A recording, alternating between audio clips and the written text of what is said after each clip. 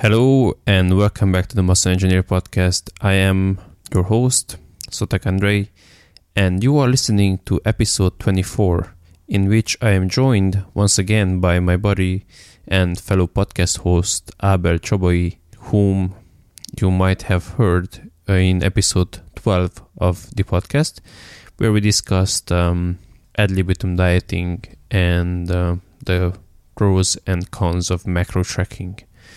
In this episode, he joined me to discuss something that I wanted to do for a while now, and that's kind of going through and somewhat debunking a lot of practices that people do that have various utilities and necessities. Given my daily job, which is partially working in a gym and partly working online with people, I see my fair share of stupidity and have the quote-unquote pleasure of hearing just how much crap people read online and what kind of behaviors and practices they do in order to advance their body composition. And not surprisingly, I guess, to you listeners, most of them are simply unnecessary and often counterproductive, which is why I wanted to have Ábel on to have a back and forth and discuss these and hopefully give people some insight into why they are perhaps not necessary. And hey, if I can convince just one person, or at least help one person to abandon some of these practices and make their efforts somewhat easier or at least more straightforward, then my mission has been accomplished here.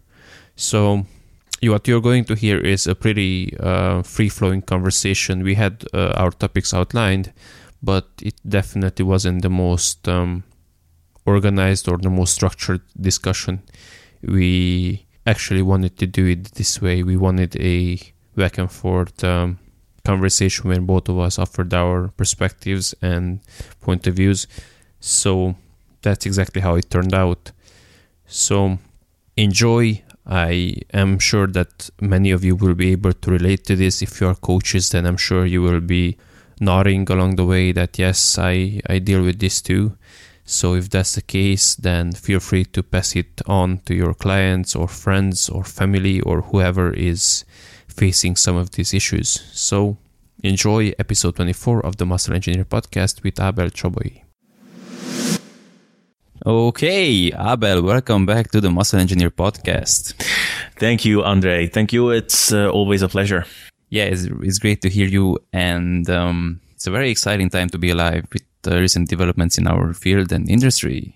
Yeah, absolutely. Yeah, it's each day is a new day when you can go on Facebook and check everybody's updates, and you never know when some new study is coming out that people are breaking down, or maybe there is some new podcast where someone is spreading some wisdom and you can listen to it while you're in the gym. So yeah, it's although recently my favorite experts have been pretty quiet, so it's been sad times for me recently, but oh well, it shall pass. Yeah, and who are those? Maybe Dave Asprey?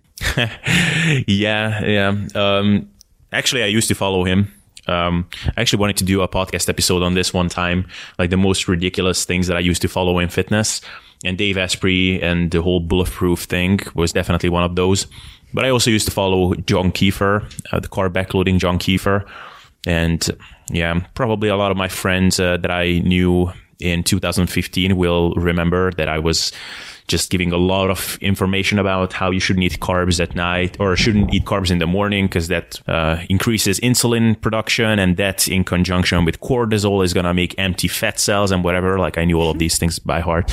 But yeah, those were my dark days, I should say. Yeah, and that's a pretty good segue into our main topic and area of discussion, which is, well, shortly or briefly can be summarized as dumb stuff that people do that they perhaps should not be doing. There's quite a lot to go through. I've been thinking about this, and I think there are 4 main categories that we can put these things, and we can certainly take them one at a time. I think, in my view, that there are things that are absolutely necessary when it comes to nutrition, and I don't know, maybe we can categorize this into fat loss and muscle gain, or tackle them just generally. What do you think? Yeah, I think we can definitely make those categories, and maybe just before that, I think a good place to start would be to think about why people do dumb stuff and focus less on the simple and actionable things. And because I certainly see this in my everyday life, like I have a couple of friends and my girlfriend as well, just people who know that I'm into fitness, and every once in a while they come to me with some questions or ideas or things that they read, and I never get asked about calories, for example, or working out, or something simple that is amongst the fundamental things that someone should be doing. It's always about some cool hack or trick that someone could do. What do I eat post-workout? Like that would be amongst the more fundamental questions. And even that's a not so fundamental question, but that would be, if I hear that from someone, my eyes are lighting up, because it's pretty rare that someone will ask me something like that. But it's always about, I don't know, this weird massage that is going to take the fat off. That was a recent thing that I heard. Or this supplement, this L-carnitine titrate. I have one friend who keeps asking me about that, and he always forgets that he already asked me that, and he always asks me again. That happens a lot. And then, okay, so what do I think about cinnamon? Is that a good fat burning agent? And it's very difficult for me, because I know I learned that people don't really give a shit about my knowledge, or whatever, if you want to call it, expertise in the field. And they will not be interested if I'm giving them a lecture. Instead of answering their question, giving them a lecture about what they should be asking, their eyes are just going to glaze over. So it's difficult for me to handle these situations. But perhaps let's start with why is it so attractive for people to focus on these minutiae? Is this something that you experience in your life as well? Oh man. I wish I could say I don't, but I do it. I get it every single day. And it's really frustrating, it's sort of a combination between sadness and frustration and annoyance and all of these emotions kind of together. So that was one of the reasons why I wanted to do this with you, and perhaps help shed some light on some of these practices. But yeah, so the reason why people do this, I think it's mostly a lack of education, and not just education, because, there are some people who they kind of know, like they know stuff, and usually this happens when they get into that early intermediate phase, sort of in the 6 months, 1 year, maybe up to 2 years phase, when they kind of know that you gotta eat protein. They know, like, you gotta have a couple of meals. You can't just eat one meal. You gotta have more meals than one. They know that probably you should have some veggies and some fruits and stuff.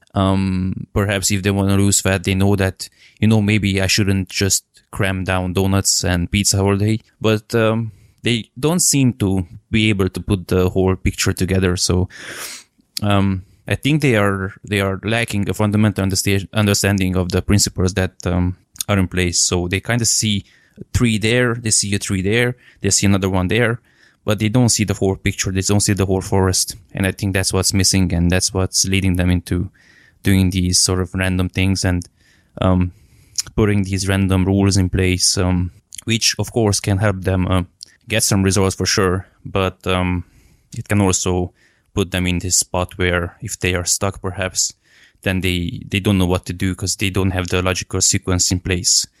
For example, I had a guy actually ask me today roughly how much protein he should eat, and then he also said that he would like to track his calories. So that's a good thing in our gym, because both I and the other trainer guy, we both emphasize the importance of calories. We have some minor disagreements here and there, but we both agree on the fundamentals, so that's good. So pretty much most people in our gym have a fundamental understanding that calories are important, even if they don't track it per se. But circle back, I think that's the biggest issue: a lack of understanding and lack of having these principles laid out in some sort of logical order and fashion. So it's easy to follow them. So that's why people resort to all kinds of weird tricks, so to speak. Yeah, I think I honestly have a lot of sympathy for people that are just starting out, because just looking at my own example, where I came from and where I started it, and I think I would think that for someone like me, I would have an easier time kind of gravitating through or navigating myself through all the bullshit. But looking back, I really didn't. I mean, I was falling for all kinds of nonsense in the beginning. And really the tough thing is that we have just so many conflicting voices and messages circulating around on the internet, and finding what's reasonable and what's not is just incredibly difficult. Even if you manage to somehow vet out who are the people that are definitely charlatans. Like, I think that at some point, someone can just look at someone like a Dave Asprey, for example, and can say, okay, just the way this people is carrying himself, just the way he speaks and his tone and that weird sunglass he's wearing all the time. Like, this guy looks kind of quirky. Like, probably he is onto something pretty shady stuff here. But then there are a lot of people that are kind of sort of sound like an expert. They talk like an expert. They have a calm tone. Like, if you tune into, what's the name of the vertical diet guy? Stan Efferding. Yeah. Like, if you listen to one of his lectures, like, the guy talks in this really smooth, calm tone. He sounds like he knows what he's talking about. And then, if you're actually into fitness and you hear some of these phrases that he throws out, like low gas vegetables and stuff like that, it's like, what? Like, what does that even mean? Or what's the name of this famous YouTuber now, Thomas Delaware or something like that? I don't follow him. Yeah, me neither. But every once in a while, it pops up in the recommended videos on YouTube. I click on it, and the guy talks with a really convincing tone. And of course, he's also good looking. Plus, he has a good voice. He uses phrases that make him seem smart. So it's just very tough to not fall for it, I guess, for someone who's just getting into this. And then an even bigger issue, and I think you and I talked about this one time on the podcast, which is there are just so many self-proclaimed nutrition experts who have nothing to do with nutrition other than the fact that they are eating. And I guess that's, nutrition is one of those things. Not many people are trying to become intuitive engineers or mechanics or something like that. But with nutrition, you eat, and if you achieve some sort of positive results with your diet, then all of a sudden you feel like you're qualified to give an expert opinion on the topic. Like, oh man, sorry, go ahead. I just wanted to say, like, Jordan Peterson, for example, like, he is one of the best critical thinkers in the world, arguably. And he's so picky with picking things apart. For example, like emotional intelligence, which is a phrase that all of us like to use in everyday life. He's like super critical. Like, what does that even mean? Emotional intelligence doesn't exist. Like, what are you even referring to? It's just an umbrella term that people throw out. He's so critical when it comes to his own expertise. And then he will say something like, people get poisoned by carbohydrates. Like, that's a phrase he's actually using, which is something that a nutrition expert will hear that. And it's, an immediate red flag. That's something that you would never say. And, yeah, but Jordan Peterson has multiple million people following him. It's hard not to fall for that then, I guess. So. Yeah, although I did hear him say at least once that I'm not a nutrition expert though, so I can't really. He said something to the effect of that he's not allowed to give advice to anyone. So this is just what I'm doing. He said something to this effect. Yeah. But anyway, yeah. So there's a really, really, really big confounder with nutrition that, like you said, we all eat. So automatically. It reflects on our image. And for example, if you go to, like you said, the engineer or car mechanic, you don't really care how he looks. You're not interested in his abs. You want to know you're interested in his expertise and whether he can fix your car or not. Now with nutrition, there is a big confounder of physical appearance. So like you said, there can be factually idiots who look good, and maybe they're not even that they are well intentioned and simply they don't know better. So this is it's funny because I'm getting to that point where I can be, I think, considered to have I go to an average gym and I have more experience than most people over there with my roughly 8 years of training, of which a fair bit has been following decent guidelines. So I guess I've seen my fair share of things. So I can see this. It's blatantly obvious when I see someone who has been training for a year or so, maybe 1.5 years or 2 years, something like that, especially if they have good genetics. And like they are just talking out of experience. Simply, I can already tell. And maybe they did something that worked for them. And they don't have the knowledge and the experience to know that, well, that doesn't mean that it's going to work for everyone. So they just say they did what they did, and they don't understand why can't everyone else do it. I remember I was in college and there was this guy who, like, it was the typical NEAT over-responder. Like, he couldn't stop tapping his feet. He was just there bouncing in his seat. He was like, you know, that the guy that always looks like he is some sort of a cocktail of different psychoactive drugs. Yeah. And we were discussing obesity and stuff. He's like, well, I'm not fat. Why can't they just stop eating? Why do they have to eat so much? Why are they so fat? And I was like, dude, it's more complicated than that. And he couldn't understand why. So I see the same with people who I've seen this I remember there was a chick who, she did squats and they were two beginner girls. First day in the gym, she wanted to play the trainer. She wanted to make them do squats. And I was like, they are not ready for it. Why? I did barbell squats in my first day. I could do it. Why couldn't they do it? I was like, oh my goodness, for fuck's sake.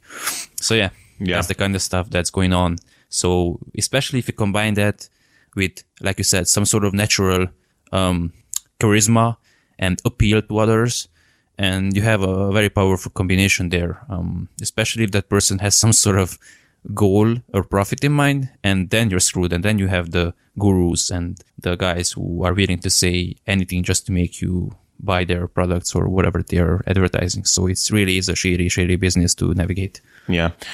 Just on that note, you know, with Joe Rogan, he's one of those people that I've long had a beef with because no pun intended.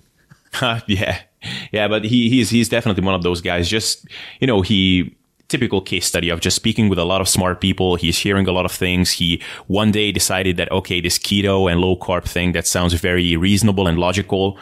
So he created this mini echo chamber in his podcast studio by only inviting people that are kind of confirming his bias.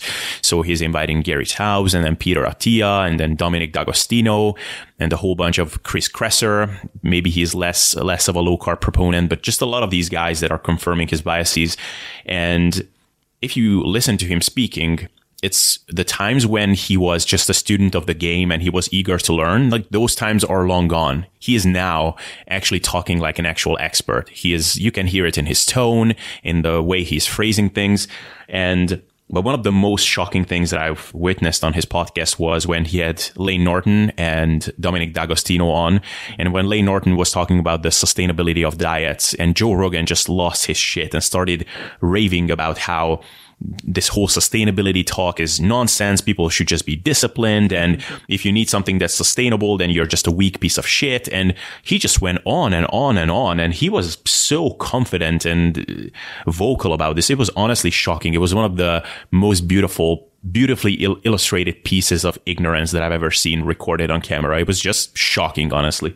So, yeah. Yeah, I think that was one of the rare occurrences where I was actually rooting and agreeing with Layne. So, yeah. For sure. Yeah, although they did have a schedule for Stefan Guillenet and I think Gary Taubes again. That will be epic, for sure. Yeah, that should be interesting.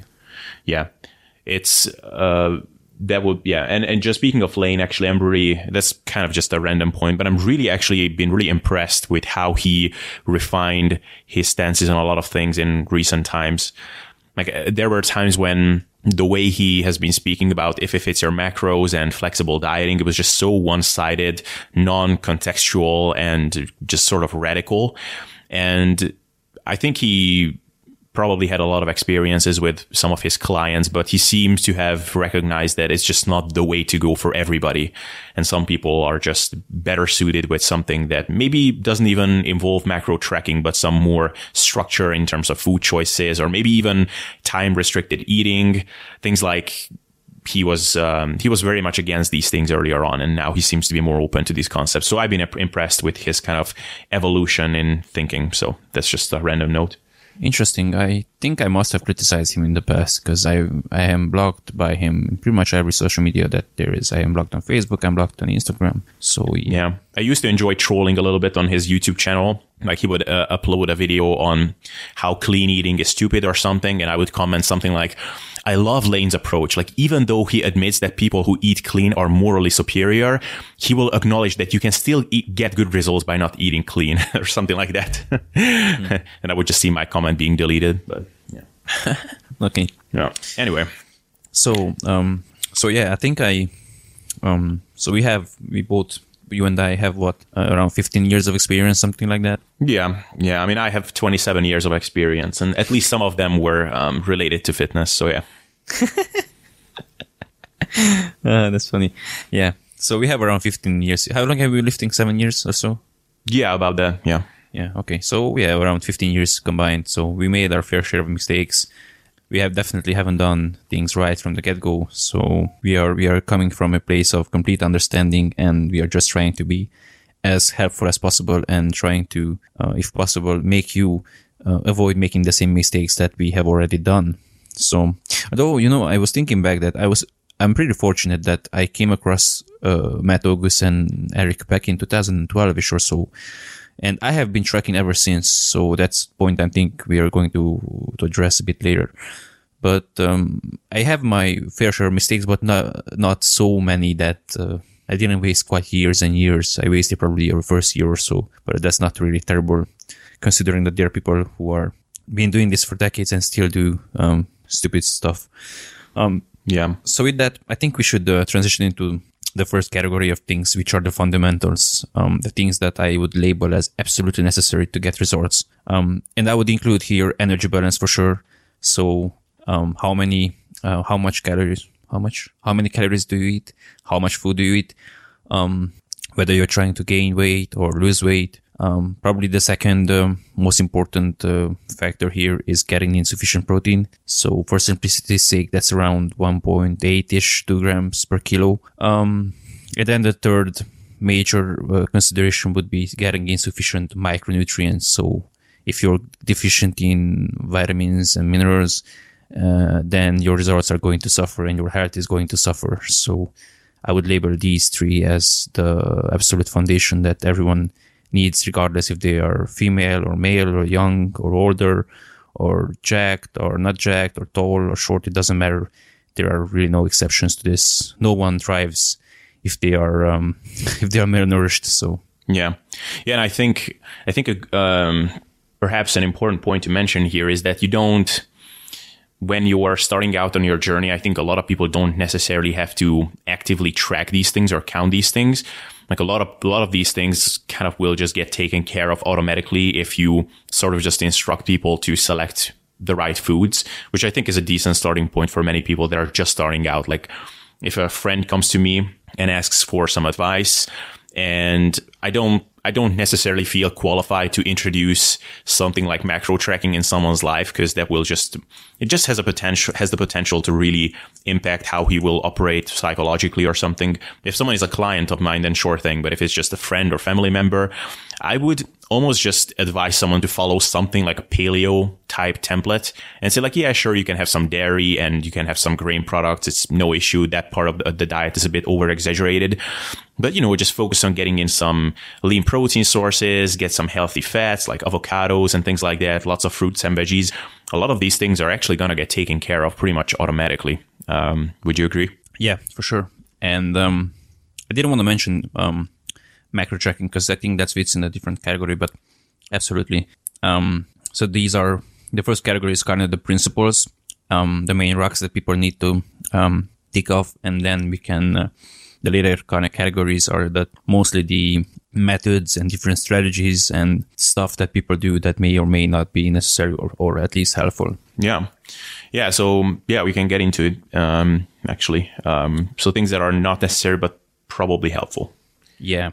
So I labeled them as things that you can do without, but they are probably not going to hurt you and they are probably going to be beneficial. These include things like having carbs and essential aminos intra-workout. I think by this point, I can think of one notable exception, one guy who still is very much on his high horse when it comes to BCAAs. But other than that, pretty much every protein researcher and expert agrees that their importance has been exaggerated. So essential aminos, stuff that provides all of the 9 essential amino acids, that can be useful with some carbs to increase workout performance. Then we have having a protein shake after workout, again, not going to harm you, likely going to help. Again, there has been a pendulum swing with this. There was a time when people would just rush into the locker room and down their protein shake. Then actually, I remember at one point people were actually like making fun of, oh, you're drinking a protein shake. Yeah. Haven't you read Aragon et al., Schoenfeld et al. Research review 2000 and whatever it was? It says that you don't have to drink a protein shake. Meanwhile, all of them still recommend in practice to drink a protein shake because it's not going to hurt you and it can help a bit.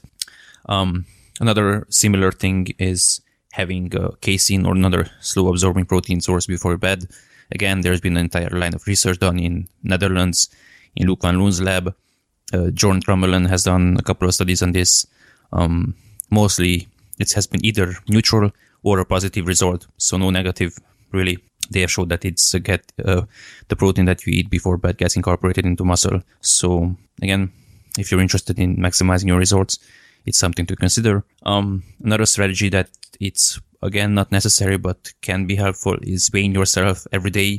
This can build a new habit that can be helpful. It can keep you accountable. It can keep you centered or focused. Because, there are people who, people when they say that, holy Christ, these 5 or 10 kilos just piled on. Yeah. 5 or 10 kilos don't just pile on overnight. That means that you haven't been keeping a tab on your weight for months. So weighing yourself can be a good tool for that. We can discuss the drawbacks later. And I put alcohol, or rather the avoidance of alcohol, in this category, although it can be considered something that's not necessary, but I put it in the probably harmful category, meaning to avoid it. So I would have to disagree there. Just kidding.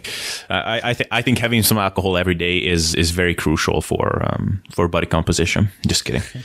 Although I did hear in a recent Joe Rogan interview with Dave Sinclair that resveratrol is a very promising anti-aging nutrient. So yeah, use that information as you wish. Yeah, I think the thing with these okay, let's try it again. I think what people should realize with these things that we put in this category is that, for example, if you're going to have intra-workout carbs or essentially amino acids, then you better have your ducks in a row. Otherwise, the important thing is to view these things in the proper context. Like, you just don't try to rely on these things as kind of a crutch in substitution for a fundamentally crappy diet or, shitty training sessions. Like, it's definitely not going to save you. If you're that guy in the gym who bangs out a set on the decline bench and then goes over and do a whole bunch of partial range of motion curls, then no amount of intra-workout carbs are going to save you. But yeah, otherwise, they can be helpful for sure. Yeah, so these are in kind of a logical sequence, and it sort of assumes that you have already taken care of the first category, meaning you have your calories in order, you eat a sufficient protein, and you've ensured sufficient macronutrition. So, yeah. Absolutely. Cool. What's next? So the third category would be things that are possibly helpful, but likely not necessary. So the things, and I think actually these are the strategies that most people do, because, most people, they kind of drink a protein shake, but, those strategies or those things don't really interfere with their lifestyle, or their lives in general. However, in this third category, the stuff that we included here, they actually do. So, what are those things that, we thought would fit into this category? Well, there are things like eating clean foods only and avoiding processed foods. Stuff like eating the same foods and meals over and over again and potentially bragging that, oh my God, I'm going to throw up by eating my rice and chicken for the 6th time today, but #sacrifice to win, bro. A very similar thing, eating bland foods even when trying to gain muscle. And then you're complaining that, oh my goodness, my stomach is, oh my God, I'm so bloated. This is my 15 kilogram of food because, man, gotta down those calories, and this is my 6th bowl of plain oats with nothing on it. It's just oats and water, bro. #hardcore. In this category, we can mention things like avoiding diet drinks completely, avoiding anything that's sweet, or avoiding anything that's actually this is a term I heard a while back. Avoiding anything that tastes good. So, that whole hardcore bodybuilding mantra, if it tastes good, gotta spit it out. Yeah, Scooby. Yeah. Or being neurotic with your meal timing and having an alarm clock and eating every 2 to 3 hours. I actually heard that from movie stars, speaking of people who have no qualifications or no knowledge in nutrition. I remember seeing an interview with, I think, the guy who played Tarzan, and he was just mentioning how no can do, man. Every 2 hours, even if I was in the bathroom, my alarm went off, I had to eat my meal. Yeah. And the last one, and probably that stuff that we can discuss a bit in detail, is tracking your macros. I think we can both agree that it's likely not necessary, even though it could be helpful for some people. Yeah. I think some of these are actually macro tracking could perhaps fall into the second category, not necessary, but probably helpful. And also contextually, it can also fall into this third category. But it's funny because it reminded me that I think a lot of the things that people do in fitness are there because there is this inherent enjoyment that comes from suffering for a lot of these people.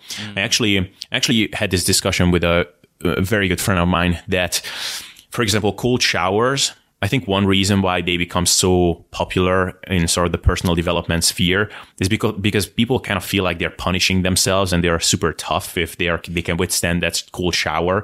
And it just kind of feels good to put yourself some sort of suffering. And maybe then it makes some other enjoyment in your life more justified.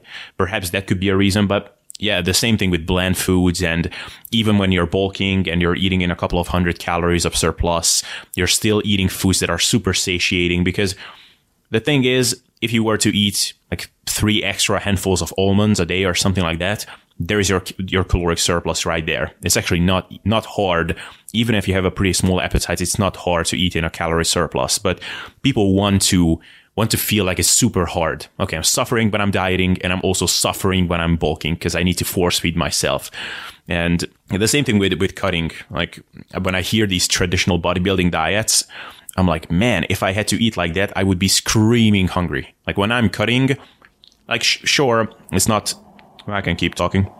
When I'm cutting, it's not pleasant per se. Like there are elements of it that suck, but I'm not particularly hungry throughout the process because I just eat really big mouthfuls of salads and fruits and things like that. And some of these people that I'm hearing their diets, and it's like rice cakes, peanut butter. It's like, why in the world would you eat something like that when you're dieting? Like it's not filling. You're not going to get satiated from it. But I think it's just that hardcore mentality, probably also coupled with some ignorance. But yeah, and also these celebrity diets, I really think that a lot of this just comes from the trainers that they hire, and probably these Hollywood trainers are asking for some ridiculous sums of money from these people. And so I think just to justify that, they have to give them some ridiculous protocol, because otherwise it would be like, really, I'm giving you $5,000 a month to whatever, to track these macros and to hit the gym a few times a week and whatever. Yeah, I actually disagree a bit in that it's not hard to get in a surplus, because obviously this depends, but I actually deal with, or at least have awareness of both extremes. I deal with very small females who would like to get more muscular or increase in weight or whatever. And usually with them, it's a mental issue. They just can't get past the fact that they have to eat more, or rather they have to eat more of some more nutrient or calorie dense foods. So I have a female right now who she's very afraid of sugar. She somehow has got it into her head that if she eats sugar, then she's going to get cellulite. So she's deadly afraid of cellulite. So it's really hard. She's working a lot. She doesn't have a whole lot of time. She can only get in like 3 meals a day. So I was trying to get her to eat some of these more processed foods, more calorie dense foods, and it's really tough. So yeah, it's a psychological burden that you have to get over. Because in this instance, it's actually harming your results. It's not that it's not possibly helpful, it's actively harmful towards your results. So if your self-prescribed or self-described goal is gain weight, gain muscle, and then you are actively harming you're actually actively stopping yourself from getting insufficient calories by being so stubborn about your food choices, then your actions are contradicting what you just set that your goals are. And on the other extreme, there are big bodybuilders, perhaps they are enhanced. And in that case, food volume is the issue, not necessarily mentally, because they are ready to eat.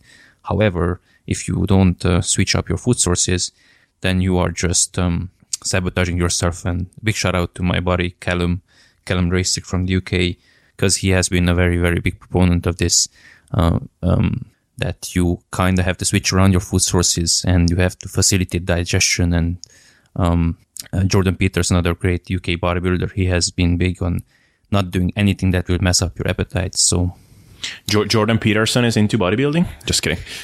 Yeah, Jordan Peterson minus an on. Yeah. Towards the end. So yeah, so these are scenarios where yeah, I mean, don't get me wrong. I phrase it wrong. I don't think that bulking as a process is easy. I think I just did a video on my YouTube channel yesterday, which was titled "Why Bulking is Harder Than Cutting." And I really think that bulking from a mental and behavioral perspective is actually much trickier than cutting, because, you know, you want to eat in a surplus, but at the same time, you don't want to eat in too big of a surplus. So you want to eat more calorie dense foods, but you don't want to eat so calorie dense and so yummy foods that it actually makes you want to overeat by a really huge extent. And if you have a big appetite, for example, that can be an issue. And you want to overeat a bit each and every day, but you don't want to ruin your good nutritional habits. So there are a lot of challenging things that go into making the bulking phase work. But, you know, technically speaking, in a world where we have an obesity epidemic and most people have a difficulty not eating too much, it's just hard to make an argument that technically speaking, eating in a calorie surplus is difficult. Like that's all I'm saying. But yeah, I agree that practically speaking, from a behavioral standpoint, it can be very difficult for many people. So yeah, I agree. It seems to me that people have a mental internal struggle between their short-term and their long-term results. Just to give an example, today I was talking with a guy in the gym. He dieted down to around 80 kilos. He is relatively new to training. He has been training for like a year and a half-ish, so he has plenty of potential to put on muscle. And his goal, like, he was trying to get bigger, but his main question was basically, what do I do to gain muscle without gaining any fat? And I gave him the honest and harsh reality that, you are going to have to gain some fat, which you will have to diet off later on. And he was not really happy with this, because he also had the goal of having abs during the summer. And I had to tell him that, you will have to kind of make a deal or make a compromise between your short-term and your long-term goals. So do you want to be as jacked as possible, or at least as close to it as possible long-term, or do you want to be lean for this summer? Because those two things don't really, the path towards these two things are not really the same, and you will have to pick either one of the two. So yeah, I see this very often with women who are they say they want to gain weight and muscle, but then they are not willing to eat enough. I see this with guys who try to lose fat, but they are not willing to change their diets. And so on and so forth. Yeah, I agree. You echo my sentiments, brother. Okay, so let's talk about tracking macros, because I think that's you had plenty of experience with it. I have plenty of experience with it. And I think you laid out your view on it in much more detail than I did. So I think I will give a quick summary of my views currently on tracking and why I do my tracking. Because I actually received a very good message on Instagram about this. Someone was asking that, why do I still keep tracking? Because obviously, right now my streak is around, I don't even know, it's around 1800 days consecutively. So, but I also lost 300 days, 300 something, basically a year I lost. So pretty much since 2012, around May or so, I bought my first food scale. So I have been tracking daily since. And honestly, the biggest motivation at this point is just to see that streak. I don't want to lose it because it's really impressive to build it up. So that's my semi-serious main goal. But practically speaking, I don't really, because you know how most people use tracking macros. They have their macros and then they eat according to it. I just eat whatever and then I just track it. So if I ate 4,000 calories, I log it. If I eat 2,000, I log it. So in that sense, it's not really changing my behavior, because I also heard this from that guy who asked me that question, that he said that I was getting neurotic. I was it was affecting my day. And this is again a very big lesson for people to learn, that these tools are not static. They're not inert. and they can and will influence your behavior and can have different impacts on different people. So at this point, pretty much my emotional impact its emotional impact on me is as close to zero as possible, or as close to zero as it can get. I don't really get upset because I missed my macros or because I went over them. I just track whatever I ate. It takes me like a couple of minutes because I eat mostly the same stuff. And by the way, this is something that we will have to touch on a bit later about eating the same meals over and over again, just so I don't forget. But yeah, so I log my meals, I log my foods, and that's pretty much it. And it doesn't interfere with my day. I don't get mad at my friends if they want to, because I heard Eric Helms mentioned this, that he would, after a couple of days when he had to estimate, he would get mad when a friend invited him out for lunch or whatever. I don't have any friends, so that's not a worry for me. I'm just kidding. I have a dog, so there you go. But yeah, so that's my current view kind of on tracking. Is it necessary? Absolutely not. Can it be harmful for some people's mental well-being? Absolutely. Is it a detriment for me at this point? Probably not. Is it necessary? No, but I like that streak, so I'll keep it going, I think. Yeah. I mean, I would largely agree with everything that you just said. I think that macro tracking in certain contexts can be a really amazing learning tool for people. I think it can teach someone calorie awareness. Like, I remember with the first time when I was tracking, I never really had any kind of issues being overweight throughout my life. I was always a kind of a leaner kid. But I kind of went through a rough streak at one point in my first year in college, and I gained a lot more weight than I ever had before in my life. And I kind of became those stereotypical people who complain in YouTube videos about how they can't lose weight regardless of what they're doing and they're barely eating anything. Mm-hmm. And then my father actually convinced me to just count the amount of calories you eat in one day. Just let's see what happens. And then very quickly I realized that, okay, I'm barely eating anything, but that was not true. And those things that I was eating, it's very, very difficult to not overeat on them. I quickly learned that things like Nutella and peanut butter and cheeses are pretty hard to fit in a lot of those into a diet. Mm. So in these kind of contexts, it can be very, very useful. I think someone can just start out on a fitness journey and someone can achieve great results without tracking at all. I mean, I have done that, and I think most people can do the same. If someone is more serious about their fitness goals, it's good I think it can be a very useful protocol to go through at least for 1 or 2 weeks just to track things. Because if you're going on just a very healthy diet with plenty of whole foods and you're losing weight and you kind of want to pick things up a little bit and you want to get into even better shape, then it can be very useful to understand that, okay, the key for you to getting there is not to eat even healthier necessarily, or to cut out even more food groups, or to be even more rigid. It's actually that you have to reduce the energy density of your diet a little bit. And then actually going through the process of seeing what you're actually eating and what happens if I substitute out these couple of food sources, what happens to my overall numbers. That can be a very eye-opening experience for many people. And I think in the long term, I think there are some people like yourself for whom it's just not psychologically taxing and it won't interfere with their mental well-being.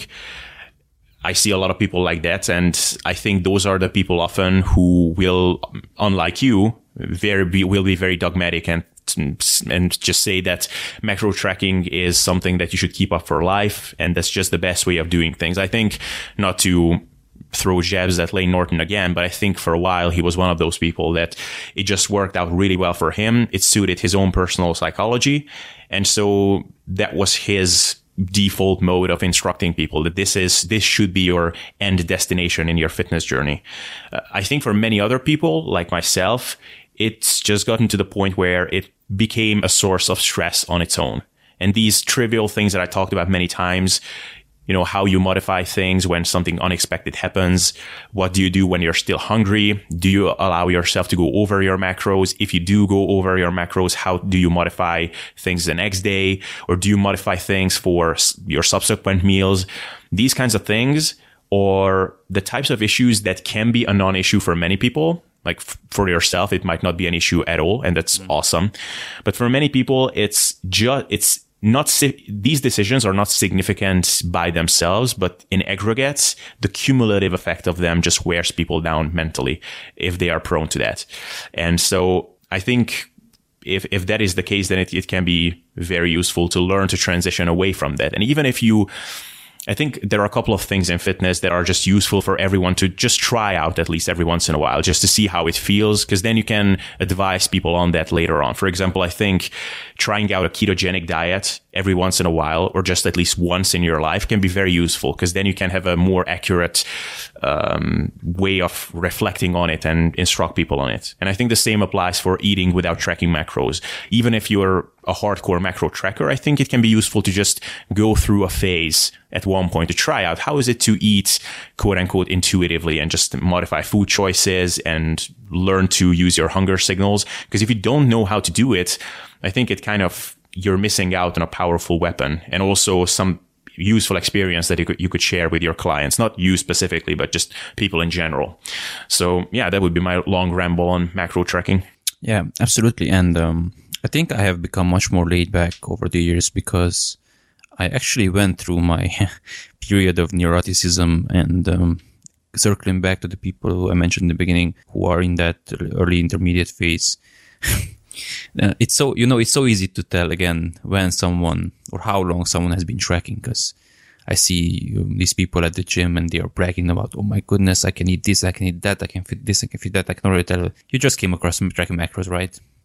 Yeah, in the last couple of months. Okay, sweet. Anyway, it's really easy to tell. So yeah, I became much more laid back. Maybe this is a bad thing in that time, perhaps not turning over every single stone and stuff like that. But really, I don't think it's worth it. So yeah, I would much rather maintain my mental sanity and not worry about stuff like you said, like, oh my goodness, I have 5 grams of carbs and 2 grams of fat left. What the hell do I eat? And stuff like that. So yeah, I think being educated is a really big, part in it. Having experience with it is also matters. For example, you will never hear me talking personally about keto because I've never done it. I don't really see a reason to ever try it. There is no hypothetical, and practically it just doesn't really fit my preferences and my needs at the moment. So that's also something that I think where it's worth mentioning, that you don't have to try anything or everything, and so you certainly don't have to try something that you kind of know ahead of time that you're going to fail with. Like, if you know that if you hit your nail with that hammer, it's going to hurt, do you really have to try it out? I mean, maybe you want to if you like that kind of stuff, but I think I would take my gut feeling on that and avoid the pain later on. One big point I definitely want to address before I forget it. Speaking of eating the same foods, because I said that it's likely not necessary, and people tend to brag and obsess over this, which is having the bodybuilding meals and not eating anything outside of those, compared to what I do, which is deciding to have a couple of meals and eating those because I like them, and it's practical in that I don't have to worry about the liquid spilling in my bag, which has happened many times, or the sauce or whatever. I don't have to worry about breaking it and messing up my stuff. So that's why I like to eat, for example, cottage cheese and some sort of fruit. I like it. It's filling, it's nutritious, it's high in protein, it's high in fiber, high in vitamins. So it's perfect for me. However, I don't think there is something magical about cottage cheese. I don't think there's something magical about fruit. I could just simply eat potatoes and chicken breast and whatever. It would be sort of the same stuff. So there is and these I think can be extrapolated to pretty much every strategy. There is a very big difference between doing something because you want to and it's a personal preference versus doing something because you think you have to and you think that you will not succeed if you don't do this. And I think that's the really big issue, and that's where people are stuck. They don't eat every 2 hours because they want to or it's a preference. They think that if they don't do that, then they are going to miss out on something magical. If they don't eat these magical slimming foods or whatever, if you don't eat your tilapia, then you're not going to get lean and stuff like that. So again, comes back to probably education, having some experience, maybe some experimentation, like actually trying out for yourself, replace those whatever meals you have and see that, holy crap, you replace your rice with milk. You replaced your rice with some sweet potatoes, and nothing happened, and you got the same results. So it actually works. It's not just hearsay. It's not magic. It's not brown rice isn't inherently superior to white rice, and minute detail. It's like that. There are infographics that are really pointless, and I think those comparisons between like stuff like, here's 6 reasons why you should choose brown rice over white rice, like those are the most pointless ones. Yeah.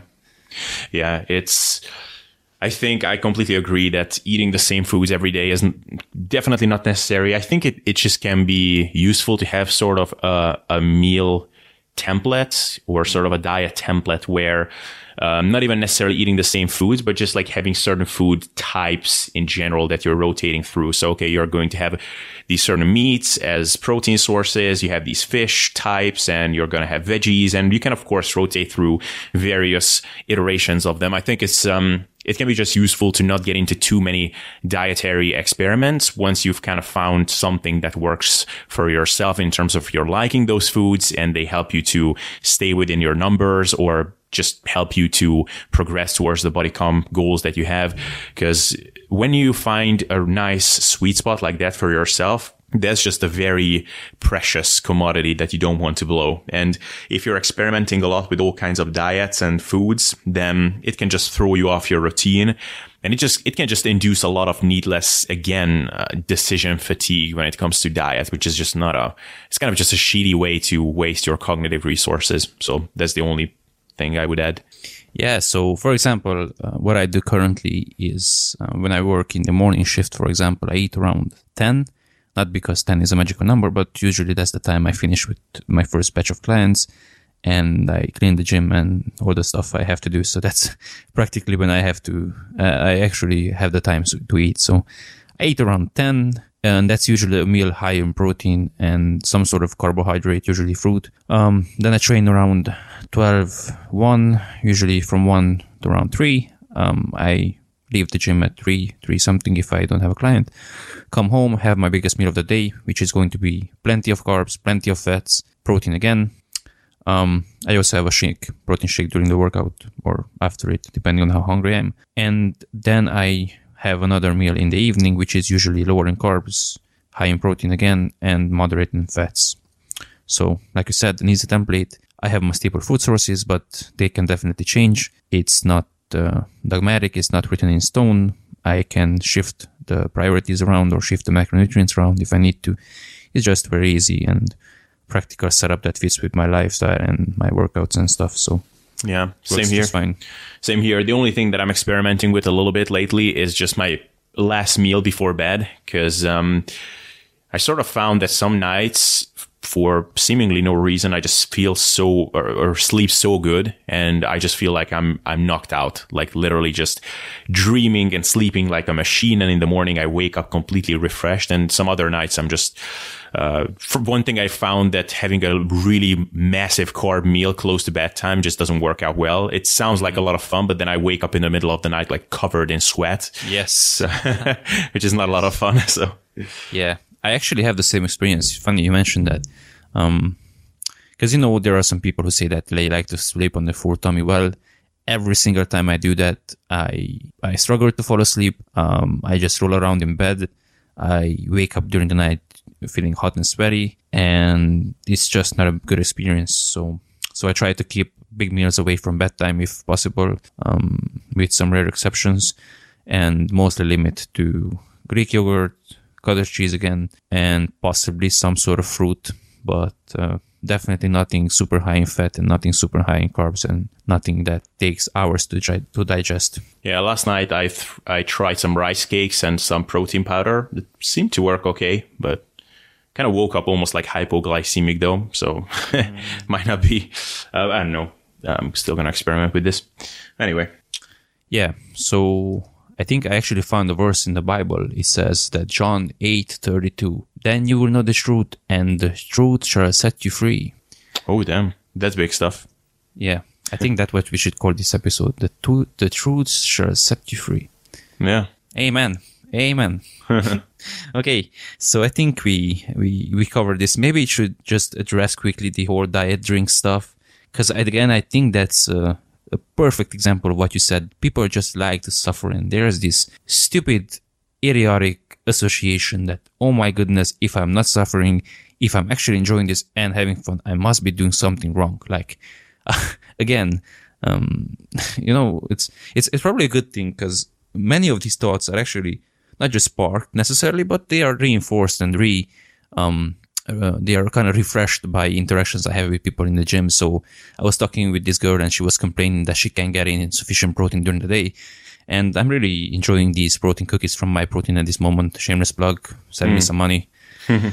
And I recommended them to her. I was like, okay, why don't you try these? They taste really, really good. They're nice. And they have almost 40 grams of protein per cookie. So that should be relatively convenient to fit into your schedule. You can eat this in 5 minutes. And there you have 40 grams of protein. And she was like, nah, I can't do that. I can't eat that. And I was like, why is that? Well, I'm trying to avoid anything that tastes sweet. And I was like, why is that? Well, I'm trying to eat as healthy as possible. Yeah, okay. Yeah. And, well, that means that I have to avoid sweets. Okay, and that's just the point where I'm just blanking and thinking in my head that should I continue with this? Because inevitably it's going to be a long conversation. Do I really want this? Do I really have time for this? And usually I'm like, okay, well, nice chatting with you. And I'll just move on to whatever my next task is. Yeah, this is the kind of image people have in their heads. Like, for Christ's sake, I mean, again, your self-described issue, you can't get enough protein. I give you an easy solution. Here's a protein cookie, 40 grams of protein, 300 calories, low in fats, moderate in carbs. Tastes great, so you can't complain that, oh my God, I can't eat it because it tastes like crap. It actually tastes good. What's your problem? And well, I can't eat it because it actually tastes good. So, but then grab some raw protein powder and shove it in your mouth. For Christ's sake. Yeah, it's and the tough thing about that is that she didn't say, do you think I can eat this because it tastes sweet? And I heard that it's not good for me.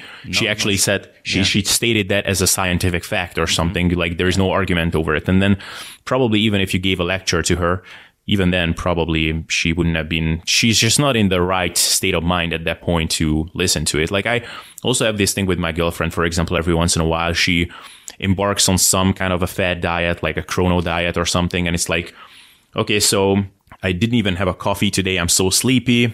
But I can't have a coffee because this diet says that I can't have coffee between meals because you need to optimize your stomach's activity between meals or something. I was like, what? At one point I actually snapped and I was like, this doesn't make any sense. Like some caffeine and some coffee can actually help with your diet. It suppresses your appetite. It's awesome. Come on, drink that shit. It was like, no, whatever. Like she was just not in the right state of mind. She didn't seek my advice. Sure. So I was just not in the position to be able to help her there. So it's one of those frustrating things. And you would think that if you are close to someone, like if they are your girlfriend, mother, father, stuff like that, it would be easier. And it's the opposite. It's way harder because you're not even if, let's say you are the foremost nutrition expert, you're not a nutrition expert, you're their son, you're their daughter, their boyfriend, girlfriend, whatever it is. So they're not going to listen to you. They're going to listen to that magazine cover chick, whoever she is. So yeah, you have no authority with these people. Absolutely. Yeah. And I never actually had, like she never asked me for specific advice. Like every once in a while, she's just like, do you think I should take this massage that takes your fat off or whatever? I'm like, but even then, like, I'm like, I think if that really worked, then all the bodybuilders would do that because, like it's much more convenient than starving yourself to death until you step on the bodybuilding stage. So I think they would like that massage if that worked. It's like, well, but actually it was really funny. And then she said, yeah, but that only works in the short term. I mean, how long are they starving themselves? I'm like, 6 months. And the look on her face was amazing. Yeah. Anyway. Yeah. Okay. So let's move on to the last category, the really dumb stuff, the really stupid stuff. Yeah. The stuff that it's probably harmful, very, very unlikely to be helpful, and it's probably best avoided. So in this category, we can mention things like bulletproof coffee.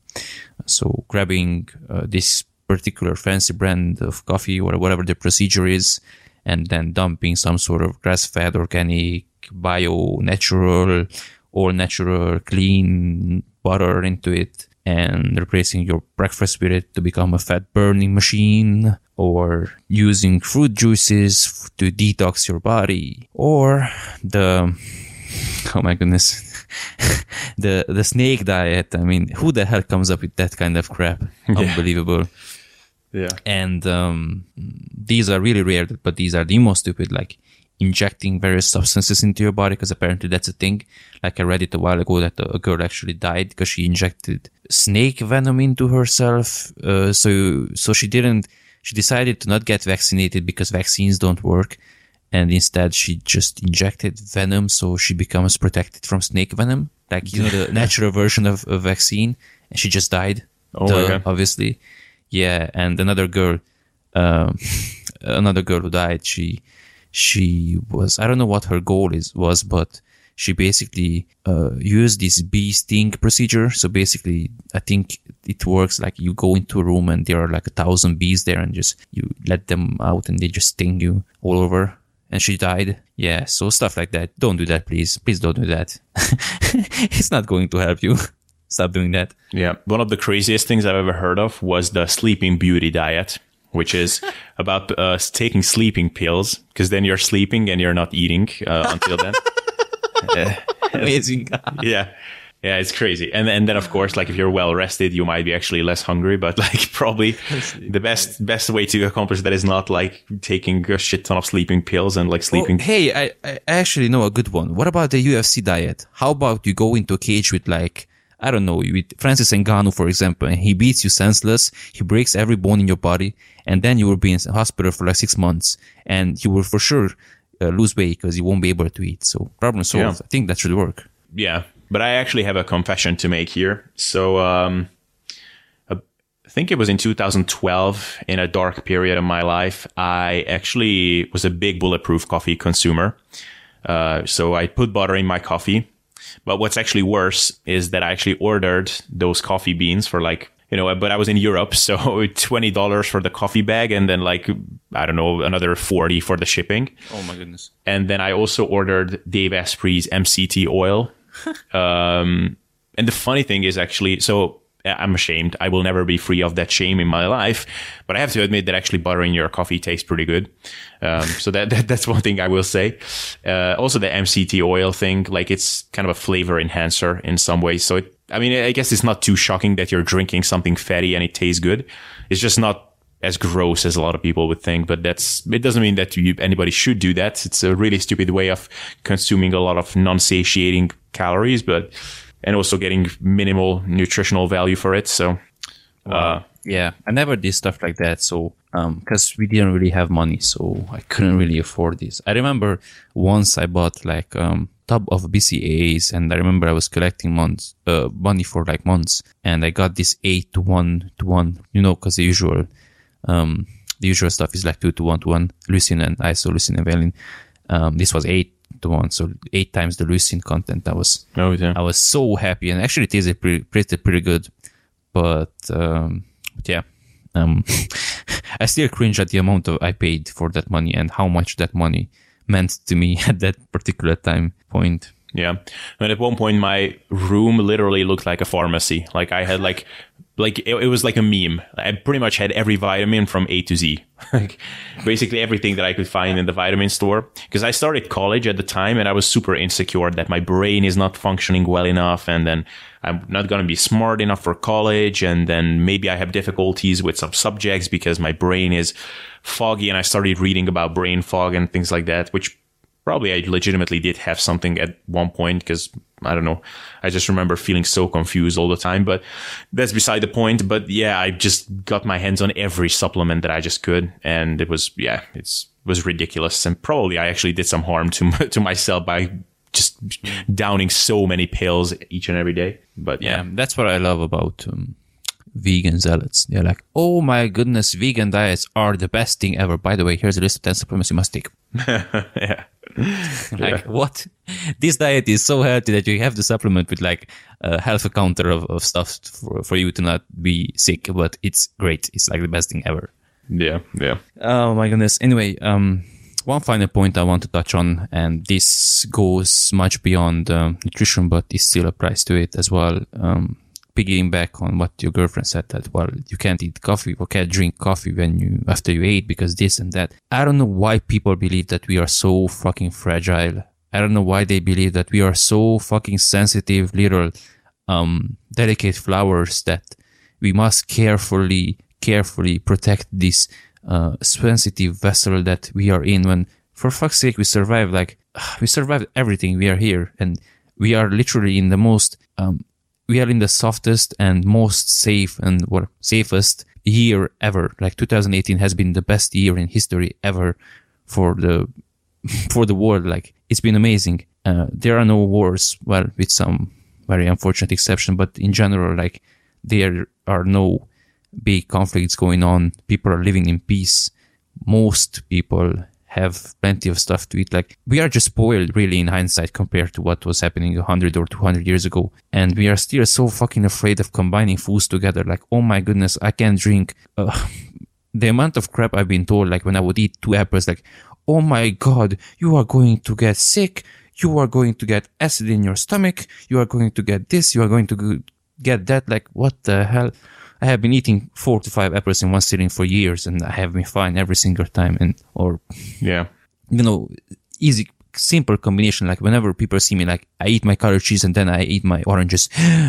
Oh, is that healthy? Can you do that? Don't you know that you're going to insert some stupid shit into here? Like, no, you're not. You're fine. Relax. Calm down. You're okay. Your digestive system is a very, very evolved system. It's going to be fine as long as you're not an idiot and you don't start putting snake venom into it or pee or whatever the hell people inject into their bodies these days. So anyway, my ramble is ending here. I just want to finalize kind of with this, that you are not fragile. Stop being afraid of foods, especially foods that we have been eating for gluten. I mean, come on, everyone is like, there was that meme a while ago that people are so shit scared of gluten that you can rob a bank with a bagel. I mean, seriously, like, bread has literally changed the course of history, has changed the lives of pretty much people in general. Like, agriculture revolutionized the world, and now we are afraid of gluten. Like, half the world has a gluten sensitivity or something like that. I mean, give me a break. Yeah.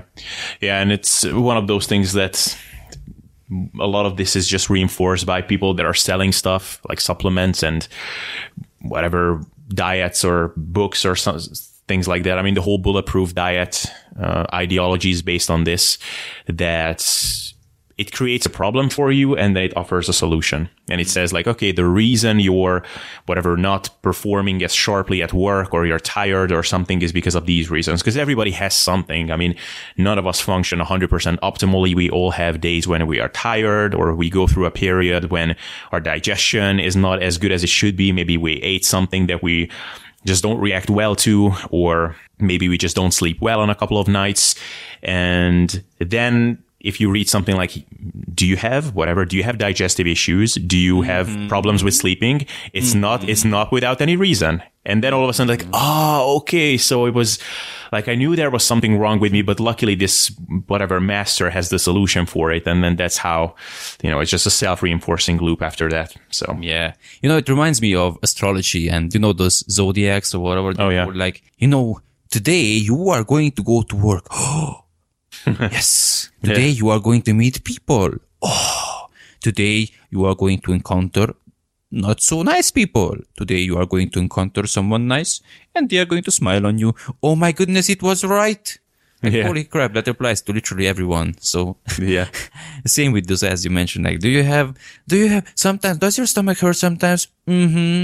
Does your head hurt sometimes? Do you sometimes feel tired? Do you sometimes feel irritated? Congratulations, you have whatever disease. Here are these peers. I mean, everyone, like you said, everyone has those days. That doesn't mean that something is wrong with you. Yeah. Same thing with these movement specialists and people who die, anterior pelvic tilt and whatever. Like, I heard maybe it was Brett Contreras who said that basically like 90% of the population could be diagnosed with some disc, some abnormalities in their spine and things like that, and yet they're fine. So oh, absolutely. I was actually thinking of this when I said that it goes beyond diet. I mean, I have a friend, Gary McGowan, shout out to Skinny Guys. He is very much into the physio realm. He's a physiotherapist, At least he's studying for it. And he posts like every single day, crap people make up to scare people is unfreaking believable. I mean, like for example, the other day I was just telling him this yesterday that our gym owner unfortunately shared some stupid article of how these are the perfect positions you should sleep in to avoid pain. And it literally said that sleep on your back if you want to sleep well, and at any cost you must avoid sleeping on your stomach, otherwise you will get back pain and neck pain and this and that. And I was like, first of all, the language you're using is stupid and pointless, and second of all, how in the hell are you supposed to monitor that? I mean, okay, let's presume that you actually fall asleep on your back. Then what? I mean, you're asleep, so you don't know what's going on. What happens if you actually turn on your side, or if you turn on your stomach? Then what? Yeah. Should you have like someone who's watching over and just slap you and roll you over, or what? No, it's so fucking stupid, but Yeah, it's one of those things like when people talk about monitoring your sleep and how much deep sleep you get or whatever, it's like, okay, so what do you do? Like tomorrow you're trying to sleep harder, or like exactly what are you going to do about it? So yeah. I can talk about these topics for a long time. I mean, there are so many stuff that HRV and blood glucose monitoring and the sleep stuff and this cycle and that cycle and this and that. And honestly, it just makes people, like I said, it makes them more scared and more afraid that something is wrong with them and all of these things. When if they focused on the fundamental sound stuff that we all know it works, 99% of these things would be fixed. So agreed. Okay, I think we did a good job covering this, so I think we should probably wrap this up. Any takeaways, summaries? I think simply being more educated and examining, having some sort of critical thinking and critical examination framework to filter information through, probably a good idea. Like asking stuff like, is this absolutely necessary? Does this actually make sense? Does this respect fundamental principles that I know are good, like energy balance, for example? If they are aware of it, of course. If they are not, likely, that's where you should start. If you see a claim made by someone, you should probably ask, is this person benefiting somehow from me being scared by this information? And if so, then likely that's a sign that it's something you should not really take seriously. By the way, I was actually messaged by someone asking that, what do I think about this Netflix documentary called, brace yourself, Root Cause, pun intended. And it's apparently about the hidden thing that's been fucking up your health, and it's your root canal. So yeah, so your teeth is basically what's making you sick and fat and unhealthy and all those things. So if you want more information, you can check this out in the latest bullshit Netflix documentary. Jesus Christ. Yeah, if you have a Netflix subscription, then waste your time watching Black Mirror at least, because at least that's good. Okay, any takeaways, quick summary that you would like to leave people with? Yeah, I think if you're hearing something and it claims, if it portrays this whole picture of health and fitness to be just much more simple in the sense that you can just fix everything by fixing one little variable. And generally, just if it just sounds too good to be true, maybe it is, and generally it is. And I guess this is something that you should just see in other areas of your life. I mean, what is ever so easy and quick of a fix in life? I mean, you want to get a college diploma, or you want to build a career for yourself. You want to build healthy relationships around you.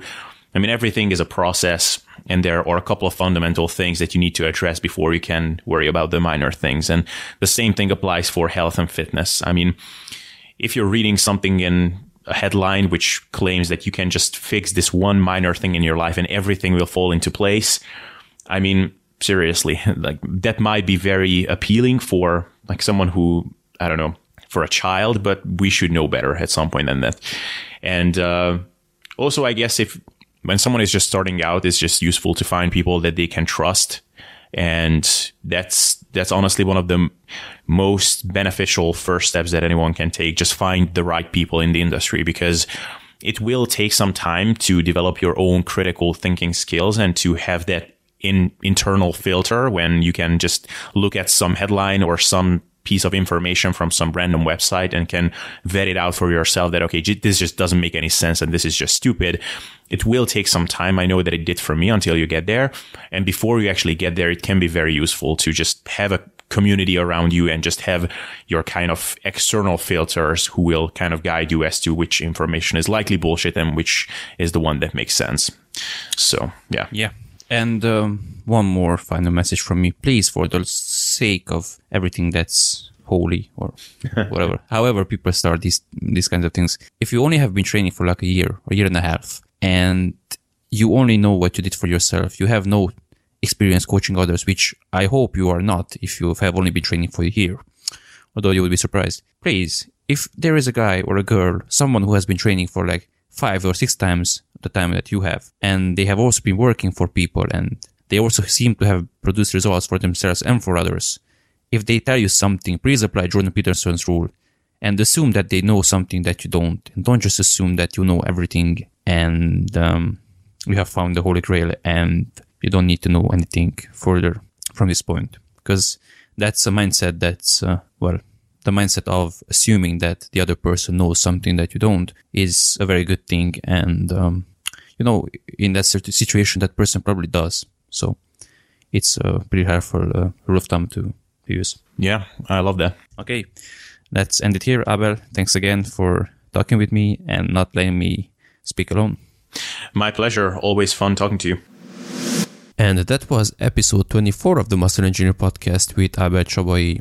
I hope you enjoyed it and you find it at least somewhat helpful and useful. So just to end it, I wanted to clarify some things. I hope, and I did mention this during the episode too, but I hope we didn't sound too preachy or too elitist in our conversation. That certainly wasn't our intention. Like, this was mostly a result of accumulated frustrations and, disappointments and sadnesses and a bunch of experiences that have accumulated over the years when I heard, and I gave examples of this during the episode, but I had so many encounters with people who either don't know better or they think that it's the right way, or they feel somewhat morally superior because they do things a certain way, and it's just not really productive at all. And like I mentioned in the episode, there is a very big difference between doing something because you want to do it or because you think you have to do it and you are afraid that you are not going to have results if you don't do it. So there is a very big difference between deliberately deciding to track macros because you enjoy it and it doesn't interfere with your life versus being terrified that if you stop tracking macros, you will turn obese and you will lose all of your gains, which is probably not going to happen. I am not going to end it with my takeaways for this episode either, because we kind of summarized things towards the end, and I think this is one of those episodes where the entire conversation is a very practical one, so I don't really see a need to it. I will leave those summaries for the episode that are a bit more theoretical and a bit more scientific in nature. This was intentionally laid out to be a more practical and a more implementable one. So I hope we at least partially achieved that outcome. Now with that, I would like to thank you again for tuning in. It's honestly amazing and astonishing to think that anyone would want to hear what I ramble about. So it's always a pleasure and an honor to have hundreds of you tune into each episode. So thank you again. And I will speak with all of you soon in the next episode.